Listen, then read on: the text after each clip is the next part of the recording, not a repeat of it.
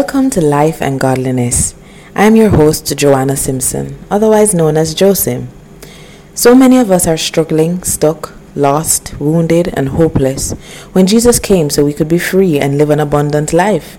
He wants us to enjoy Him and enjoy life. But how can we truly do this if we're bogged down by life's problems? Well, Life and Godliness with Josim hopes to help persons enjoy life with Christ by sharing Christ-inspired solutions to everyday problems and digging up deep-rooted mindsets that skew our perception of the Father. To quote a popular artist, life is hard, but God is good, and He's patient in our journeys.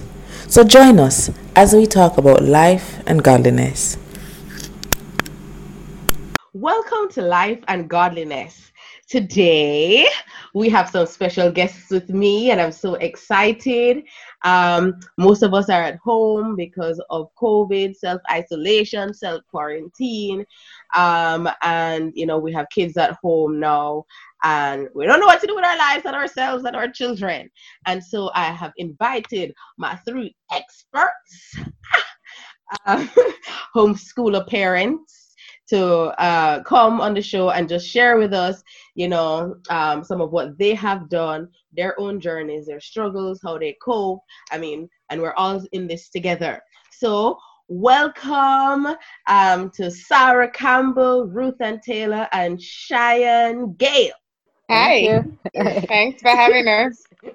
Yes. It's so great to have you guys. I'm so happy, to get all you guys. The truth is, actually, from I was starting this program, this was the first kind of episode I thought I would have had. So actually, this one is long in coming. So I'm very happy that this is happening. All right, so I'm just going to ask each one of you to introduce yourself. Just tell us a little bit about yourself, anything, and then also how you came to know the Lord. Okay, well, I can start. This is Sarah Campbell. I have been married for 9 years to Sheldon Campbell, who is our pastor at Grace Family Church. We've had several interviews with Grace Family Church people on this program before, so I'll just say that. And also, I homeschooled my eldest child for about 4 years, but now he is in school at Emmanuel Christian Academy, and I teach there also. So that's what's happening with us at the moment. Okay. How is it that I came to know the Lord? I grew up in a very Christian home. My father is a pastor. My grandfather was a pastor. And I was born and raised in Christian Life Fellowship Church. And I came to know the Lord when I was a small child, around 4 years old, and I was very involved in church after that, and just came to a place in my teen years after some experimenting and going on crazy. The Lord reminded me of who I was, and I was able to just really own my faith for myself at that time.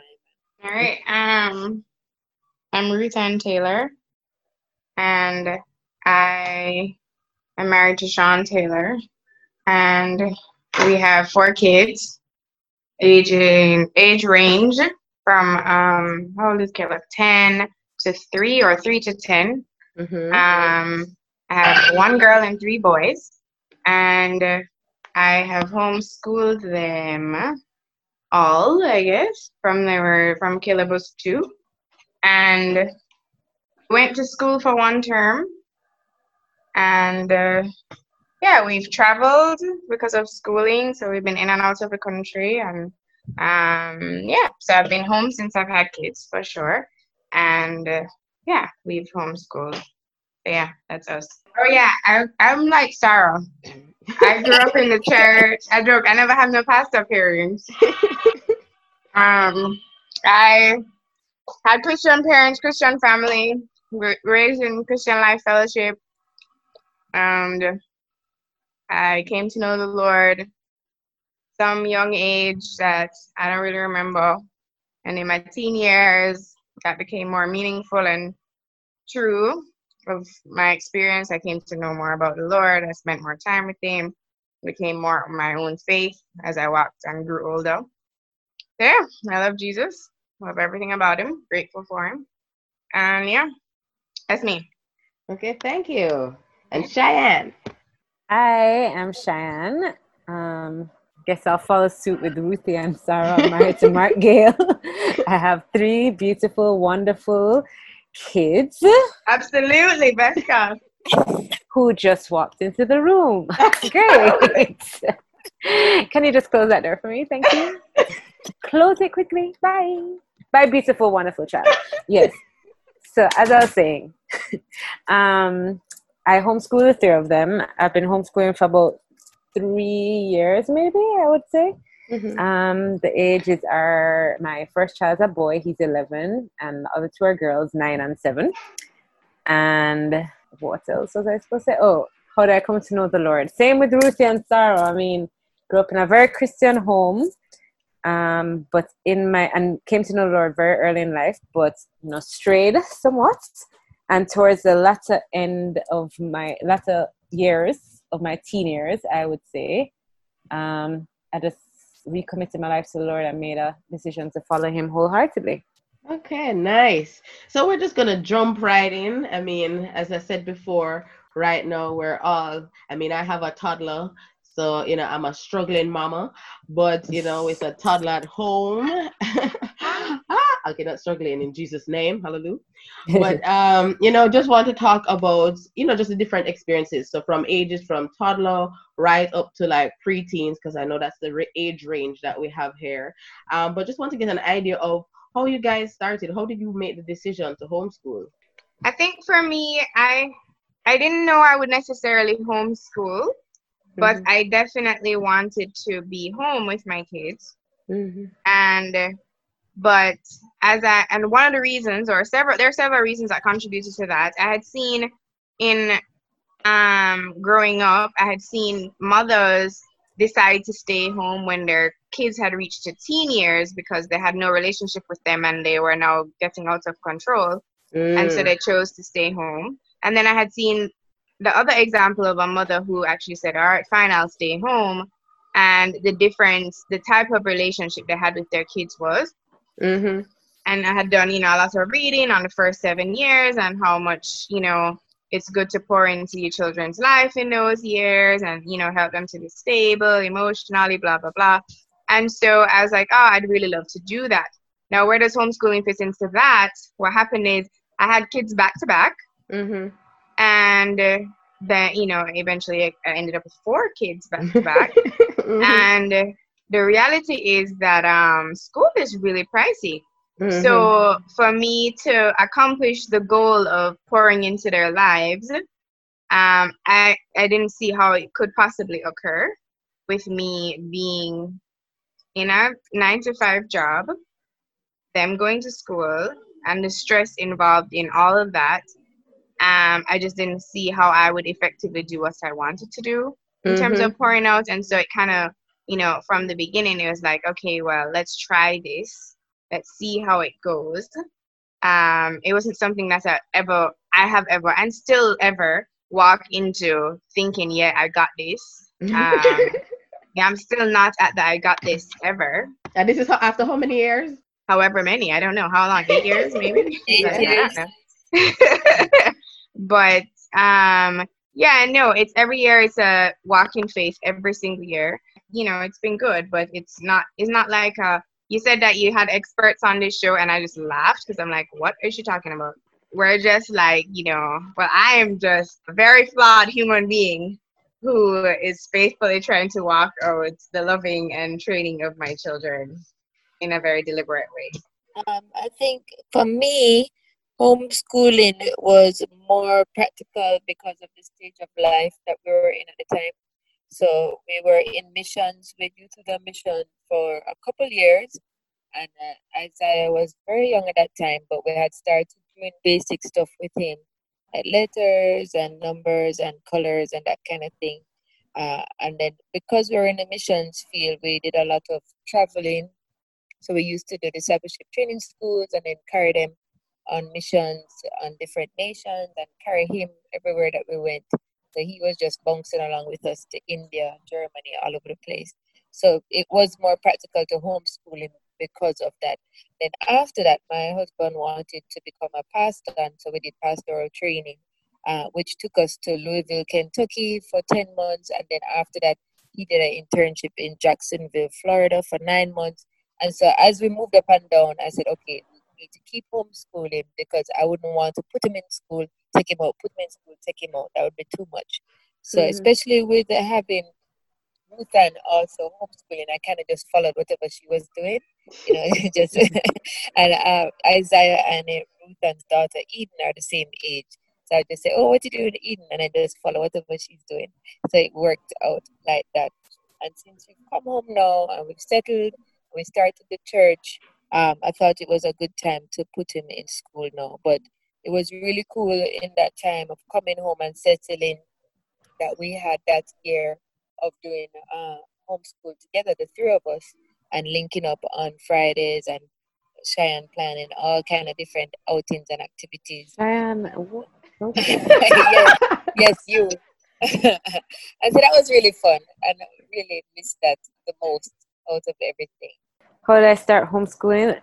I think that I have a very conflicting story, but I think that the desire has always been there to homeschool. I don't know why exactly, because as I say, it's conflicting because I believe that a child should go to a big school, like Andrews Prep where I went, or Mona Prep where Mark went, and I just didn't like the small school thing, the homeschool thing. I was just so against it, but it's crazy because there was always a desire in me to teach my own kids. So I don't know, it's very conflicting and very weird.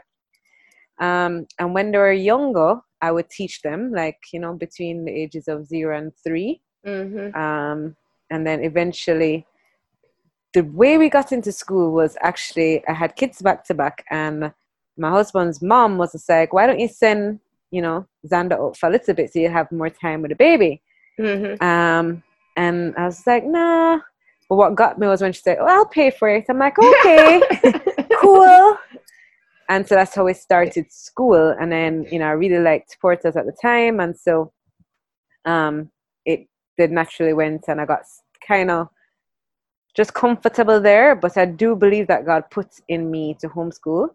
And so he rattled that ship somewhat. And so he told me, I remember it was a Christmas, basically that it was time to homeschool, a new season and everything. And so it was a lot of fear, a lot of tears, a lot of like, what are you saying to me right now, God? But it was weird because I still had peace about it. It's the weirdest thing. I can't really explain it.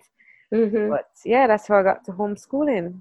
And then at that time, other friends were on the same exact path, like pulling their kids from school and going to do the same thing. And they were the same ages as my kids. And so it's like, God was just like, see, I even given you company to start, just walking the road. And it was pretty cool because as that family went back to school, he provided Ruthie and Sarah, and just a great little community, Community. What was the transition like in terms of so after being accustomed to that routine of them going to school, etc., and them now shifting that routine to now being at home? What was that transition like for you? It definitely was like me trying to figure out what worked the best for my family. I went through where I let them still wear uniforms, get up and pretend like they're still going to school, get on their uniform, pack their lunch, get their water bottle, everything was ready for the day. Wow. And with the classes just like school. And then eventually just realize, okay, the point of homeschool is to be more flexible, Yeah. And I was stressing myself out with uniforms and stressing myself out with making sure to pack lunch before, just keeping like a whole routine going. And slowly but surely we got to normal clothes, and some days we didn't change out of our PJs. Some days I had no clue what they're gonna eat until it was time for lunch. And like, Mommy, what were we gonna eat? I'm like, oh, go and find Grandma. She can give you something to eat. So it was definitely a transition of where I was very rigid originally to being much more flexible. I don't know, just growing. Even the curriculums, starting off with certain curriculums because you know what you're used to, and then researching and becoming more comfortable as you speak, like as I spoke to Ruthie or other homeschoolers, and becoming more comfortable to choose a curriculum that actually worked well for my family. So it definitely was a transition. It wasn't like, oh, I got this. So, okay. So now I'm just kind of going to jump right into the meat of the matter. Mothers are at home. They normally work, but now they're at home with their kids. They might be tearing out their hair. They don't know what to do. They're used to, doing other things at work, and now they're at home 24/7 with their kids. What are some of the activities, or let's just say, what are some of the tips, the initial tips that you would give them, just starting out? Okay, I'll go ahead. I think a major tip is to laugh and to have fun. To keep the main thing. You are their parent. Who you want to love them. You want to encourage them. You want to kiss them, hug them. In this Corona time, like it's instability for you, but it's also instability for them. They've been taken out of their routines, and that sometimes takes an adjustment period. And I think parents have the opportunity in this time to be the stability for their kids. And so I would say, keep the goal of whatever you do. Yes, schooling needs to be accomplished, but more than that, parenting needs to be accomplished. Love, stability in the home, I think, is something good to tackle. That's where I would start. Yeah.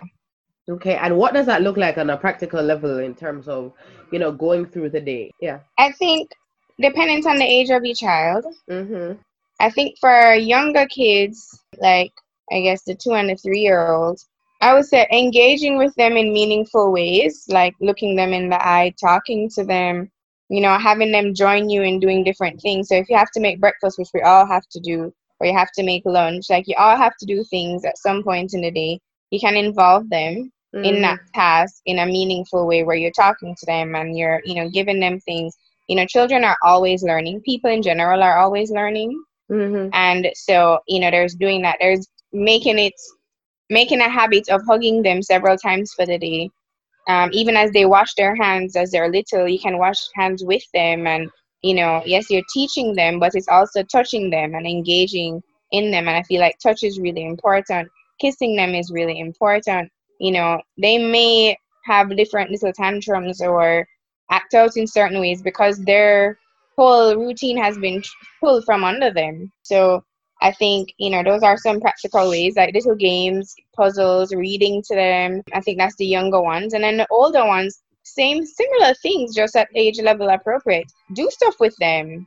It's easy for us to not, as parents, like, just always look for that alone time. But make it like, okay, 15 minutes, let me just actually have a full conversation with you. Let me ask you what you think about this. What you doing, what you reading, how are you enjoying that? What's that show you watching? Let's watch it with them for a few minutes. Make some purposeful interaction over it. Try to enjoy some times of laughter. Do something funny with them. Play a game outside. Just try to be meaningful in the way you interact. And that's a good thing to hear, because I guess, like, for me, in terms of some of my expectations, it's like, okay, my child is here. Let's say he's awake for 8 hours. I need to be engaging him at least 6 hours out of that 8 hours. And so I'm just like, no. What do I do? But what you're saying is really, kind of including them in my natural routine, allowing us to do things separately, but ensuring that there are times of meaningful engagement. Yeah. And I think as a current teacher and then past homeschooler, one thing that we're finding is a lot of parents are freaking out because they feel like they need to have the same standards at school. And I think that's a false expectation that they have, that no teacher is expecting after the 2 weeks or however long this takes to get back the same student. It's just not possible. And so when the teachers are sending out work and those kind of things, more to keep their minds stimulated and so that they don't start back at zero. But everybody's going to have to do serious review and going over the topics and everything.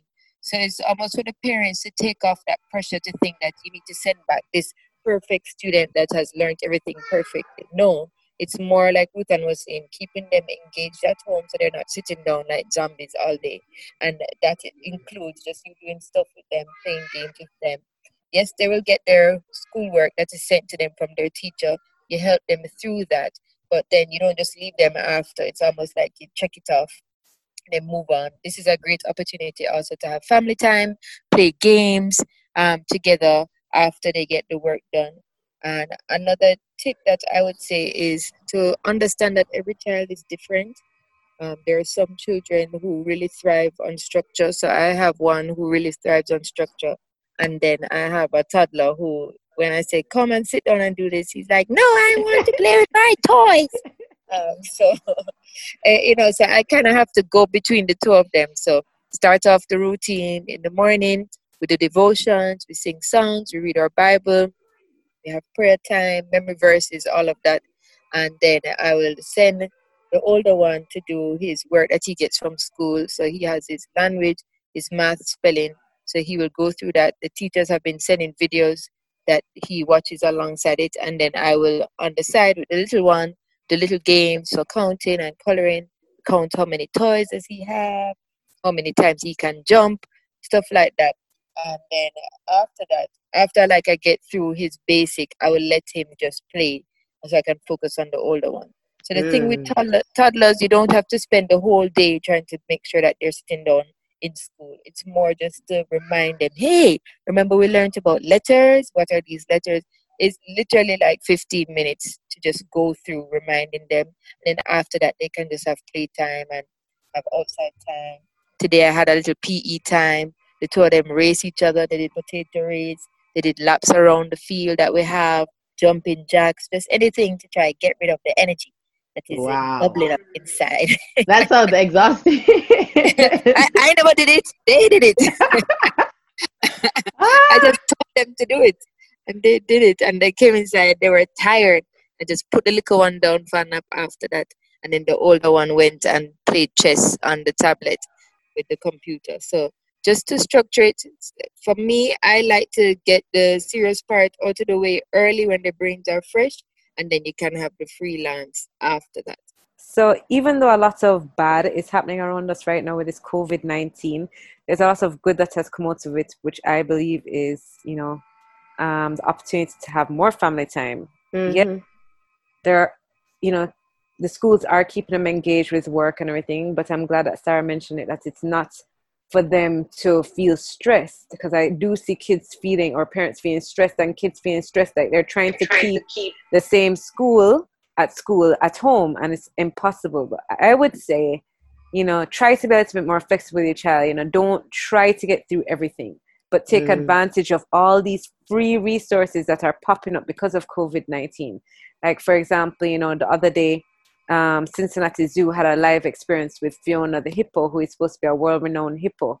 And a lady named Science Mom is now having live science classes, and it's experiments and engineering challenges. This is a time that they can experience something new. It doesn't have to be their same routine. They're gonna go back to school. You don't want them to go back feeling worn out. This can be a time of refreshing for the entire family, Yeah. And some people do have to work. Moms have to work at home. Dads have to work at home while homeschooling the kids. A lot of these live things on Facebook or YouTube or whatever is happening are good ways to engage the kids, that you don't even have to be there, to engage them, because the live stuff are engaging them, and that could be your time to work while they do that. And then after, you could have meaningful time with them after. So you don't have to sit down educating them, and then you're worn out, and then you can't have family time after. So just saying, utilize all the free resources that are popping up right now, online, story online, and people doing read alouds to kids, and just there's so much to keep their brains active and alive. So well, how do I find these? All of these resources. First of all, with the internet, there are just so many free resources. Sometimes it feels so overwhelming. Oh, sure. How do you, like, which one to choose? Yes, how do you find and settle? Do you have a particular way or we use whatever Cheyenne sent us. I can't use all of what Cheyenne sent me. Oh my word. I don't use all of what I send. I know, right? I think, you know what, my basic thing when it comes to kids and education, honestly, because I had children back to back, my homeschool world was very imperfect. Like the average person would look on my world and be like, your children are not being educated because, we wouldn't finish a full year's curriculum. We, there's just a lot that happened. I was pregnant, sick, a whole bunch of stuff. We're moving across country with a 5-week-old baby after a C-section. Like, it's just kind of like a crazy world. Yeah. But in the midst of it, I kept my kids reading. And I think sometimes we don't recognize the benefits of even just the simplicity of saying, well, I'm actually working right now and I cannot sit with my child. Okay, you're going to sit down and read for about an hour. Wow. Or for 45 minutes. I mean, the older kids can manage an hour, a chapter book or whatever. Like, build a discipline in them to take in some reading material every day. They will get better and better at the whole process of reading. But it does something for a child because they can read to learn anything. Mm-hmm. I mean, with the internet world, they can now Google to learn most things. But reading really, like, even in terms of questions, the PEP, everything to do with PEP right now really has to do with reading and comprehension. Okay. If you get your child to improve their reading skills and their understanding of the reading material they're getting, they are going to flourish. So even going down to the basics, you can't keep up. This is too much. My workload from work is literally too much less to look at a child. Okay, well, create simple goals for yourself.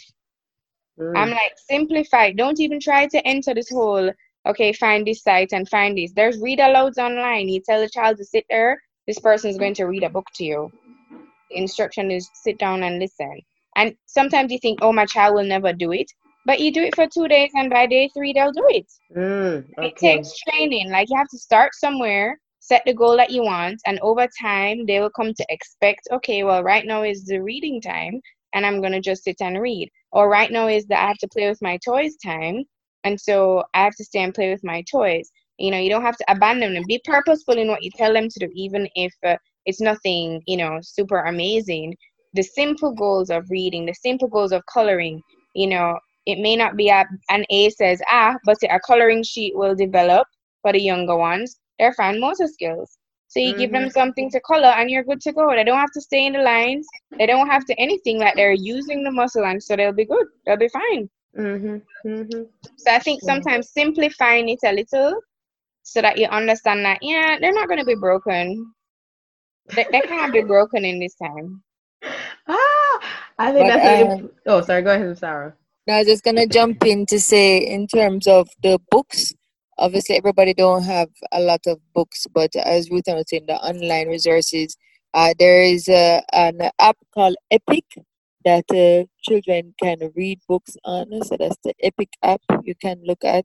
Also, there is a website called Z Library that my husband just discovered, that you can download books for free in PDF form.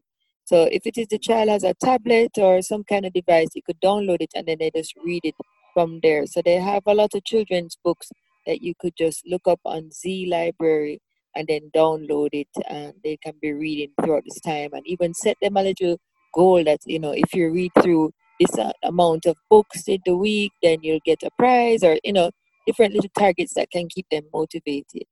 Okay. So what about this screen time? Now, for me, all right, when I read, you said it says the doctors say no more than 1 hour screen time. So for a long time, I struggled with, and when I say a long time, this is within 2 years.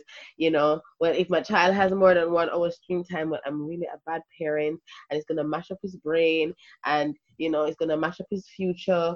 What are your takes on it? Well, my children would be dead if that advice was from me. No, I mean, I'm not like a TV person or a device person either, but I feel like it's really dependent on your need. Because there are apps out there that are really very good. Yeah. They can take you through phonics and teach your child from beginning to end. There are math apps that do the same thing. There are science videos and science things that it can be very educational. We all grew up on TV, so tablet time is not just, we grew up on TV all summer. I watch TV from morning till night. I'm not dead. So the reality is, I think it's more, we have to take the reins as parents and make sure that what they are putting into their mind is not just free reign. Yeah. But I think don't leave them on it all day for sure, but be purposeful. There's so many resources out there right now. There's so many resources. Okay, in the week, bless only the educational content. That's a way that you can approach it. Okay. You can only watch, okay, there's Magic School Bus, there's, Sid the Science Kid, there's, all these things, Wildcrats, there's all these different, shows for kids that they can watch, and it's not going to suck all their brain cells. And after a while, I find that even with the educational stuff, they get bored of it and they get up and they leave and they go play with their toys. That's true. So they're not really stay there forever. So I don't know. I'm not really a big stickler. I mean, my kids in the week usually don't watch any devices at all. Yeah. And they do it on the weekends. But now that we're all home and they don't have their swimming and they don't have their football and, all their other extracurriculars, I'm like, well, in the evening, after we take some outside time, you can take an hour of it, or, it's not really, I don't stick to the hour. It's not so rigid. It's like, take some time, unwind. Okay. I think for me, I see a little relation between the watching in part more than the playing the apps, like sitting down and watching shows back to back. I find that it affects my toddler's behavior. So that is my only thing I have to be cautious about. Because when he gets into this almost little zone, like a little zombie, of just wanting to watch, then he starts to almost spaz out. So I can't have him do too much of that. But as Ruthan was saying, that the activities and stuff actually engage him a lot. You'll hear him talking back to the tablet and, saying about the numbers and stuff. So if it is that you can get the child to more engage in those kind of apps, then I think that would be more beneficial. And then to separate it, as Ruthan was saying, that you can have your downtime where you can watch something, but maybe when it is that it's time you want them to do educational stuff, you make that clear that, okay, now we're going to be doing educational stuff, and separate it almost from their leisure time, so they understand the limits and the use of the tablet. So, yeah. Okay. Yeah, I'm with these girls. I don't think that it is as clear cut as saying 1 hour a day, because there are a lot of educational resources. But I do the same thing that Ruthie does in terms of in the week we only do educational things. And on the weekend they'll get a little bit more free reign to unwind. Now with COVID-19, life has changed drastically, because we usually do activities every day, like ballets, football, that sort of thing. And instead they don't have it. But what I've found is that because we live in a community with their cousins, and so they have ample time to go outside and figure out life.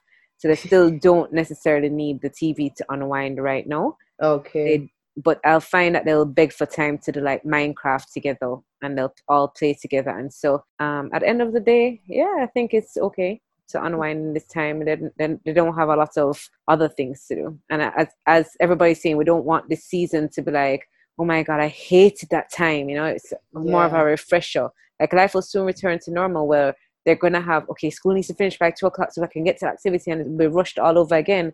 So right now it's just a matter of enjoying this refreshing time. So it's in essence, it's parents relax. That's what it sounds like I'm getting from you three. It's just relax, love on your children, do some of the activities the school sends to the best of your ability and the children's ability, and enjoy the time with them. Okay, so just kind of thinking through also, how do you instill Christian values in your children?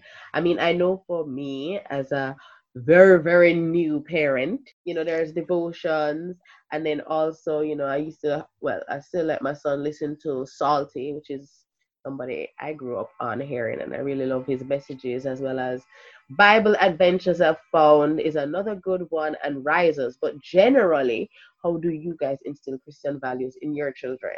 Yes, Ruthann? Oh, sorry, I'm okay. Well, for me, we do devotions together. Well, Sean does devotions with the kids in the nights usually, but I think over the years it's looked different in different seasons. At some point it was shows on TV and Bible stories. And at other points it would be like devotionals together. At other points as I get older, I find that it's really more meaningful conversation. It's demonstration from me, like me having a wrong attitude, me confessing that I was wrong in this, seeing them have a similar wrong attitude and saying, hey, see, this is somewhere we both struggle, but we can still reach out to Christ, together on this. So I do a lot more meaningful, like every day, applying the gospel to their everyday moments. They're struggling in finishing their schoolwork because that's a struggle too still for them. And I'd be like, son, I know you are tired. I know this is frustrating, but in our moments of weakness, we can cry out to God for help. So we can ask him for help to finish this. And ask him, you don't know what to do on this test. I cannot help you, but God can help you. And it's a teaching opportunity. So I try to look for a lot of teaching opportunities on a regular basis as they interact with each other. I'm a very big encourager in life-giving words, so the way they speak to each other. To use words that are kind. Apologize where necessary. I try to be very transparent with them in terms of just how failed and faulty and sinful I can be in my interactions. And so even when I'm not gentle in speech, when I raise my voice, when I fall out of line, which is a regular thing, I confess to them and I apologize. And so I try to live out the Bible and the gospel with them in moments when there's like blatant sin, lying, one child punched the next child, those kinds of things that occur with children and siblings. I address it in whatever biblical way I see it addressed. So if they lie, we speak about what that looks like, and I try to point them to the Lord in that. We read scriptures on it, help them to understand how God sees this, and I try to walk with them through it. In terms of training, I think role play and repetition is a really valuable thing when training children, in terms of just biblical truths and biblical character traits that you want to develop in them.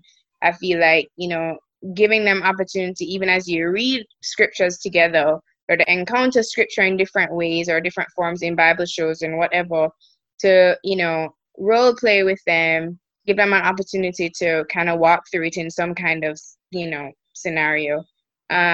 So those are, I think, some of the ways that I try to teach them the Bible, I guess. And Cheyenne is very good at memory verses with her kids. God has been faithful in giving me memory verses for the children, but like chapters, or that's what's called, so right now we're currently studying Proverbs 3, which has 35 verses. And basically I find that it's great for them to study it, but it also helps me to study the scripture and to hide it away in my heart, because I'm definitely a very flawed individual. So scripture is very necessary, and as we know, it's alive and active. And so many times, God uses the scripture that we're studying to like remind my heart and, or teach them.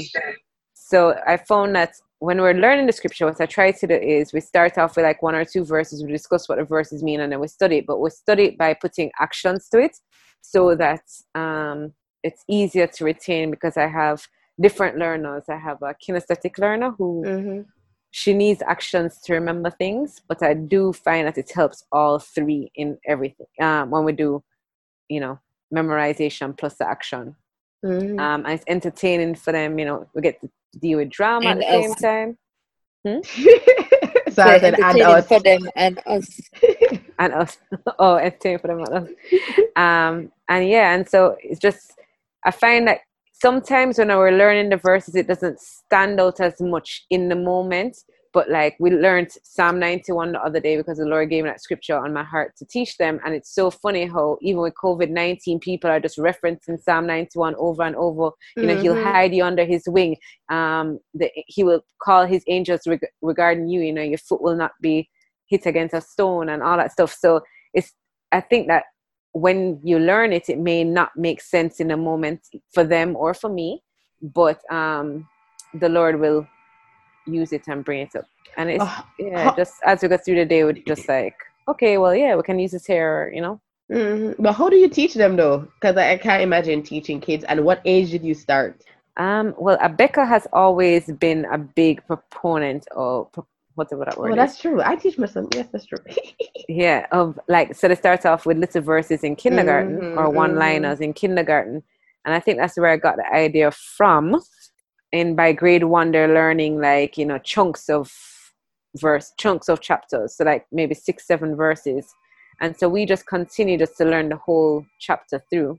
That reminds me, as you said, Abeka, Salty has this song. I don't know if it's a Salty song or if it exists elsewhere. And it says, I can't really sing it now, but it says, I'm going to hide God's word. God's word is a lamp unto my feet. And then it goes through the alphabet. Say, A, all have sinned and fall short of the glory of God. B, believe on the Lord Jesus Christ. So those are the scriptures, right, that Abeka has as well? Right. They have something like that. I guess Sarah can more tell it because she's doing it right now with hers. Yeah, they have something like that. I can't remember if it's the exact same scriptures. But I do have something for A, for B, for C, and so they just like put up a picture and they can recite that scripture and stuff like that. Yeah. And another way to teach scripture, real quick, is by learning one verse. Like if you feel like you can't learn the whole chapter, even taking one verse and putting a song to it, you know, and so making it memorable. Yeah, I was saying that honestly, in time of old, they memorized almost everything. So their minds were built. So it's like a muscle. So once you start to do memory things with children, it's like their ability to do more, they just expand. Like these little beings, they're born as learners. So they just like, you start with them, which is why like when you see Abeka get up to like grade 4 and grade 5, they're doing like full on chapters in Hebrews and all sorts of something. And you're like, how did you learn that? But the reality is that things are like that. Like we start doing it and it's like our brains figure out the best way to retain this. So like Shai has figured out for her kids that, you know, actions help with certain things, but that's kind of how everybody's brain eventually becomes the more you exercise the muscle of memory. Yeah, okay. I think consistency is always great. As I say, you have to know your own child and what speaks to them. Some children really thrive with the one-on-one and just working through practical situations, while you have some other children who really like just the routine of things. As I said, my oldest child is very routine, so he feels like he can't go to bed if we don't pray together first. Or in the mornings when it is that it's time for us to the Bible time, he doesn't want to do it without me being around. And so he almost forces me to be the person that is guiding him spiritually. So he keeps me accountable. So that has been great. And just getting into that routine from he was younger. We used to read the Bible together, a Bible story together every night from when he was like maybe 2 or so. And so he was so accustomed to that now as he's older and I'm focusing on reading for his little brother, he reads his Bible by himself. And so he has been reading through the Bible. He said he wants to read it from the beginning to the end. So he has his normal version of Bible where he has been reading through for years now. Every night he tries to read as much as possible. Going through, he enjoyed reading Lamentations and all of those. My word. All of those books he just read through, and some books, you know, Christians don't read yet. Dead. Yeah, so just the consistency really helped him to just have that be a part of his daily routine. That, you know, putting the Lord first in the morning, we pray together. In the night, reading your Bible, pray, and you know, so yeah. Okay. What would you say is the one key, let's say, guiding belief that guides the way you parent and, interact with your children? Jesus? Anything about Jesus, any specific thing? Gospel for sure, like Rutan was saying earlier. Yeah. I think, practically living out what the word actually says before them. Like, I just feel like that's important to do. And it guides the way I parent. So, like, it's very easy for us to lose our temper. Like, we say things 2 and 3 times, and then by the time we get to the 4th time, we reach to some decibels that are really not right. And, we usually just say, well, the child is hard of hearing. But honestly, the Bible says that we're to be slow to speak, slow to become angry. It also says a soft answer turns away wrath. It also says, encourages us to be gentle in speech. And, so, living out those truths, I think, really make a difference in how you interact with them. And, catching yourself when you fail, because, you're going to fail. Yeah. But I really try to be more gentle. I'm very gentle but very firm. So I don't, there's nothing that I allow to slip that isn't dealt with in discipline in any way. But I'm not going to be yelling as a practice. And whenever I do reach to the point of yelling, they know it's wrong and I know it's wrong. Okay. So it's understood by both of us that, yeah, mommy has failed in this area. It's not a common thing at all to them. It's not, they don't take it lightly. Yeah. And I don't take it lightly either. So, I try to really be somebody who is very gentle with them, but I am being very deliberate about training them. Yeah. Okay. In terms of marriage now, so everybody's at home.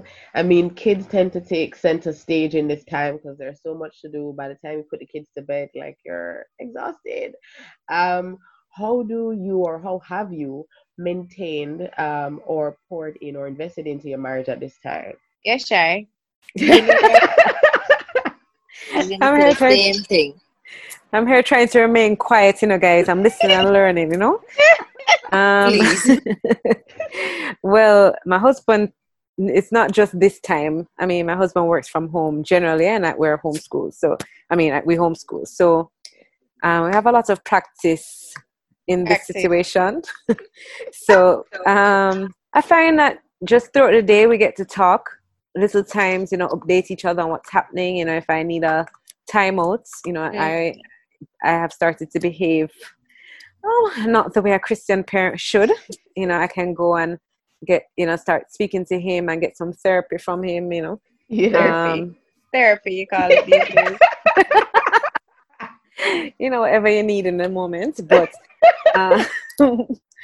definitely when the kids go to bed at night, we make sure that their bedtime is at a decent hour. And so we can spend time together every night, just basically downloading what's happening in our days, listening to each other, asking questions. And then we tend to either watch a movie together or a show or a series or something. I think one of the things that we try to do is establish our weekly date night. And I think even as we're home, we still want to keep those date nights. And how we facilitate them is really to ensure our kids are in bed earlier on that night. Okay. And we do something meaningful together. And meaningful use can be, looking up on Google questions to ask your spouse. Just spend some time talking. But it's, phones are away and we're looking at each other and we're having good conversation. There's also, if you guys that's what you call it these days? Yeah, girl. There's also, a show that you guys may enjoy together, or, there's home date nights, ideas online. Okay. One day Sean and I, we did Latin dancing at home together. There's board games you can come on and you just play together, but really it's just choosing to zero in on this person. A lot of times too, if things are burdening us, we offload in conversation, but we offload in prayer together. We take that time. It's like sometimes you can go for the week and you're not managing, but you're like, gosh, that day is coming. So you can keep going. And then when the day comes, even some of the conflicts you may have had in the week with your spouse, to be like, babe, honestly, I couldn't, we didn't do this well. And, we can talk through it, and it gives us the opportunity to kind of just focus there. That would be, I feel like that recharges my marriage. Yeah. On a daily basis, we do try to have conversation. We try to interact in physical ways. Yeah.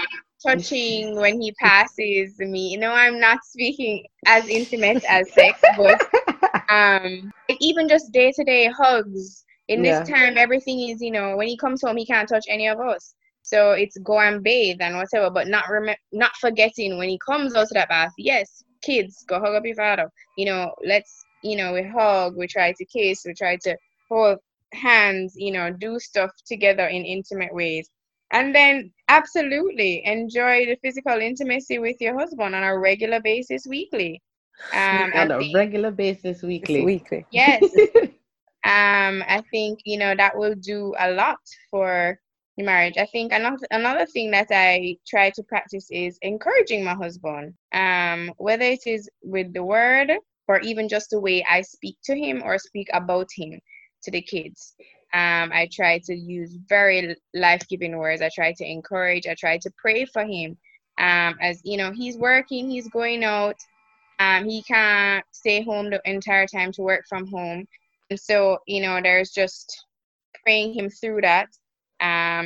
Protection, guidance, direction. How, Lord, how can he thrive in where he's being placed right now? So yeah, there's just opportunities, I think, to focus your mind on caring for your husband. And I think prayer is a really good tool for that. And speaking life over them and just being encouraging in the way you speak, in the way you respond when they are speaking to you. Yeah, so in summary, put the kids to bed early. Yeah, that's about right. Okay, so as we come down to a close, so we've spoken about time with the kids, time with the husband, but what about ourselves? I mean, we're spent in our time with the spouses. If husbands are listening to this as well, how can we get breaks alone? I think dependent on the age of your child, this is a really hard, like it's a very different answer for different stages. Yeah. I think when you have younger kids, the time alone part is a lot harder to accomplish. Okay. I would say nap times, utilize if they are younger, ensuring that they do get a nap time every day. And if they're even younger, 2 nap times. But like in the toddler years, up till when they're 4, possibly like 4.5, you can still implement a nap time. And it doesn't even have to be they sleep. It's just you must stay on this bed and don't come off for the next hour and a half.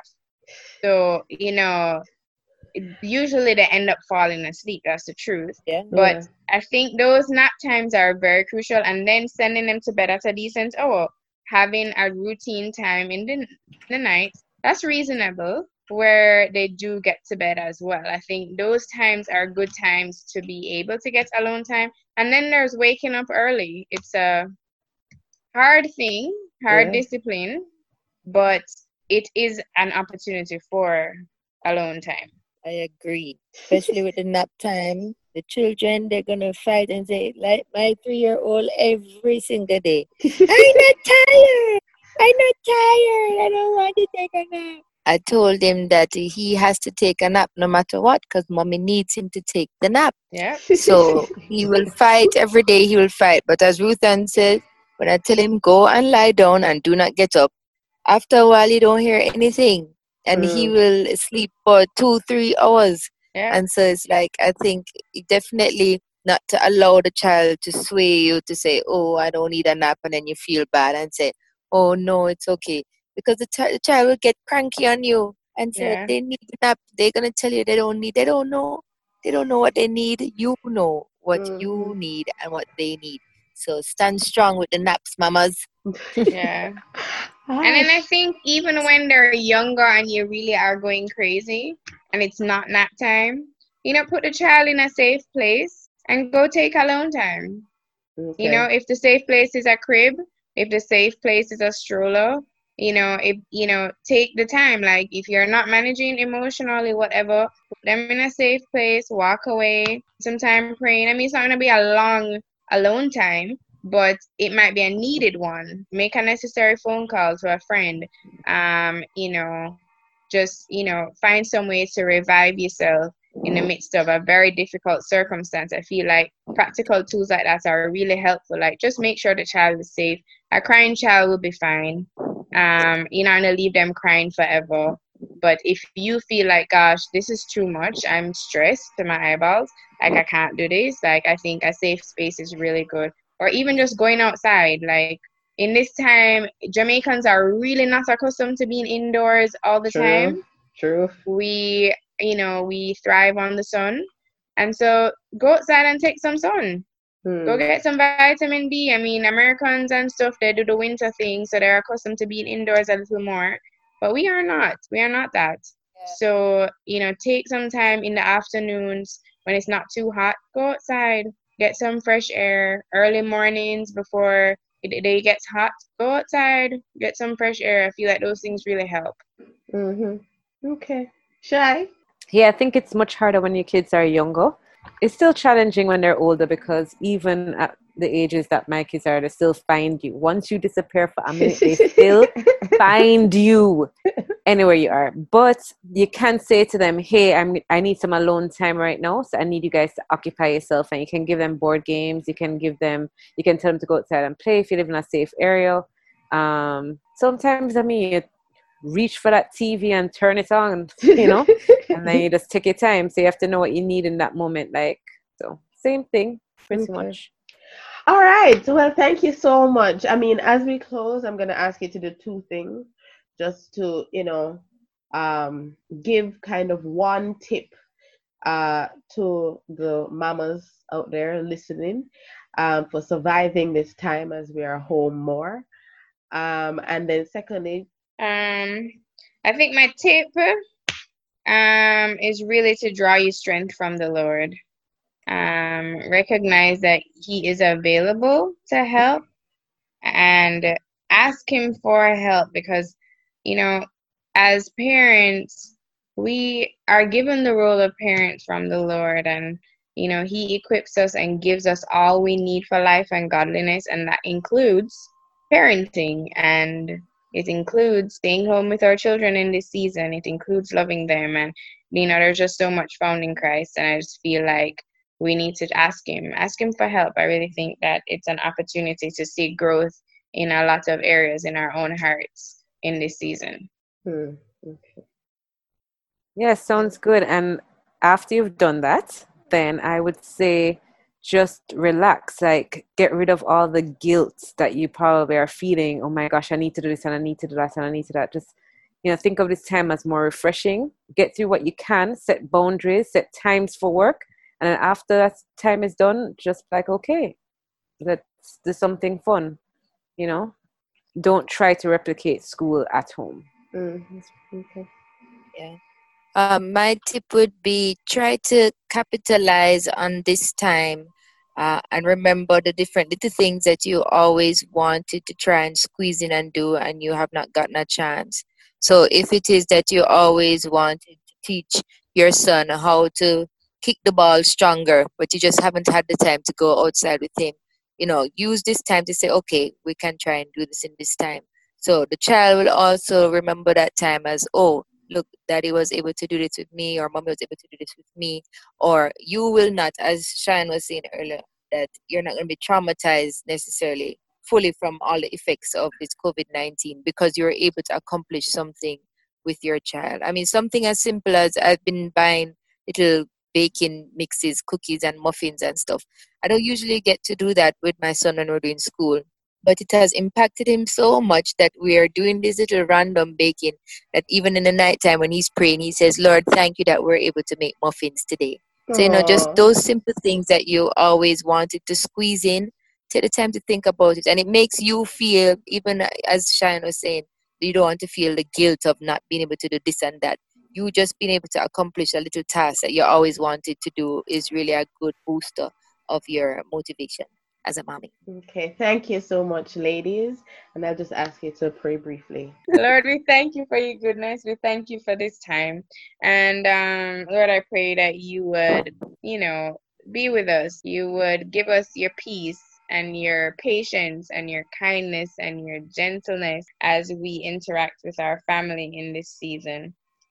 Keep us safe. Protect us from this virus indeed. In Jesus' name, amen.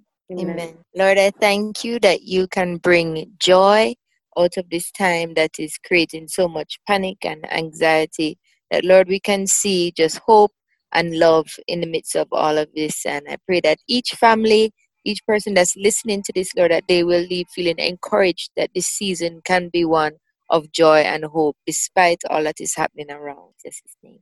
Amen. Amen. Lord, we just thank you for who you are and what you're doing right now. Thank you that you're still in control and we don't have to worry, Jesus. Lord, in this time, I just pray that you just bring restoration to families, Father God, restoration to even relationship with you, Father God. Lord, that people see this as an opportunity that we can slow down and really look to you, Father God, that we can watch even YouTube sermons, read our Bible more, Father God, and just really engage with our family. Lord, I pray that you will build stronger families out of this season, Father God, and just be with us, comfort us, protect us. In Jesus' name we pray, amen. Amen.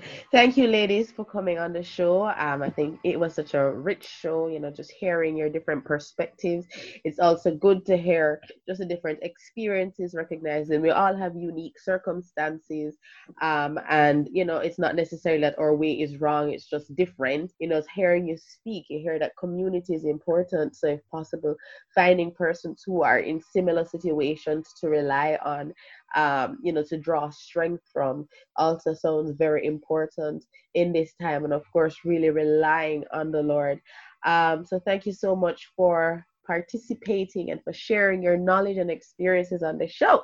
Welcome. Thanks for having us. Thank you for having us. Now we're going to hear briefly from our mamas, both in the US and in Jamaica, from Instagram and other social network platforms.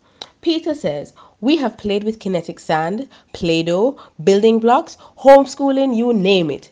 Ashley says, they both have online learning schedules from their school, Mondays to Fridays, and they do rebounding. Danielle says, we complete the work assigned from school, but outside of that, we've been doing a lot of hands-on activities, DIY sanitizer, DIY Play-Doh, cooking mango, picking, as well as art tutorials on YouTube. Kathy says, we do hide and seek of a specific letter, lots of dancing, and another game where I lay out some letters and she jumps to the one I call out. Chantel says, we've been keeping on a schedule. We create activities every hour of the day.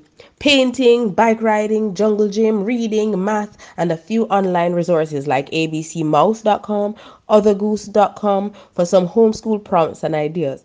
We are about to try with some audiobooks as Kindle is offering children books for free during this period. We do indoor activities such as read, color, type, learn scissor skills, play with Play-Doh, and even have daddy teach some video games during the day. And messy activities are done after work hours, but bedtime remains the same. And finally, Natalie says, we play hide and seek, board games, nature walks, what if games. These are my favorite because they really let you hear your child's inner world. For example, if I was tall, then I would X. If I was 40, then I would Y. If I was a parent, then I would Z. We paint and do sticker artwork, hopscotch, jump rope. They have daddy workout boot camp every evening. They're learning how to cook and tidy up, do laundry, hang up clothes, and if I'm honest, as much screen time as we need to get through, but also work that their school sends. Thank you so much, ladies, for sharing your experiences and the things you do with your children. And thank you, listeners, for tuning in to Life and Godliness with Joe. It's been good having you here. Remember to like my Instagram page, that is Journeying with Joe, and my Facebook page, that is Journeying with Joe 1. And I look forward to hearing from you. God bless. Holy, there is no one like you. There is none beside.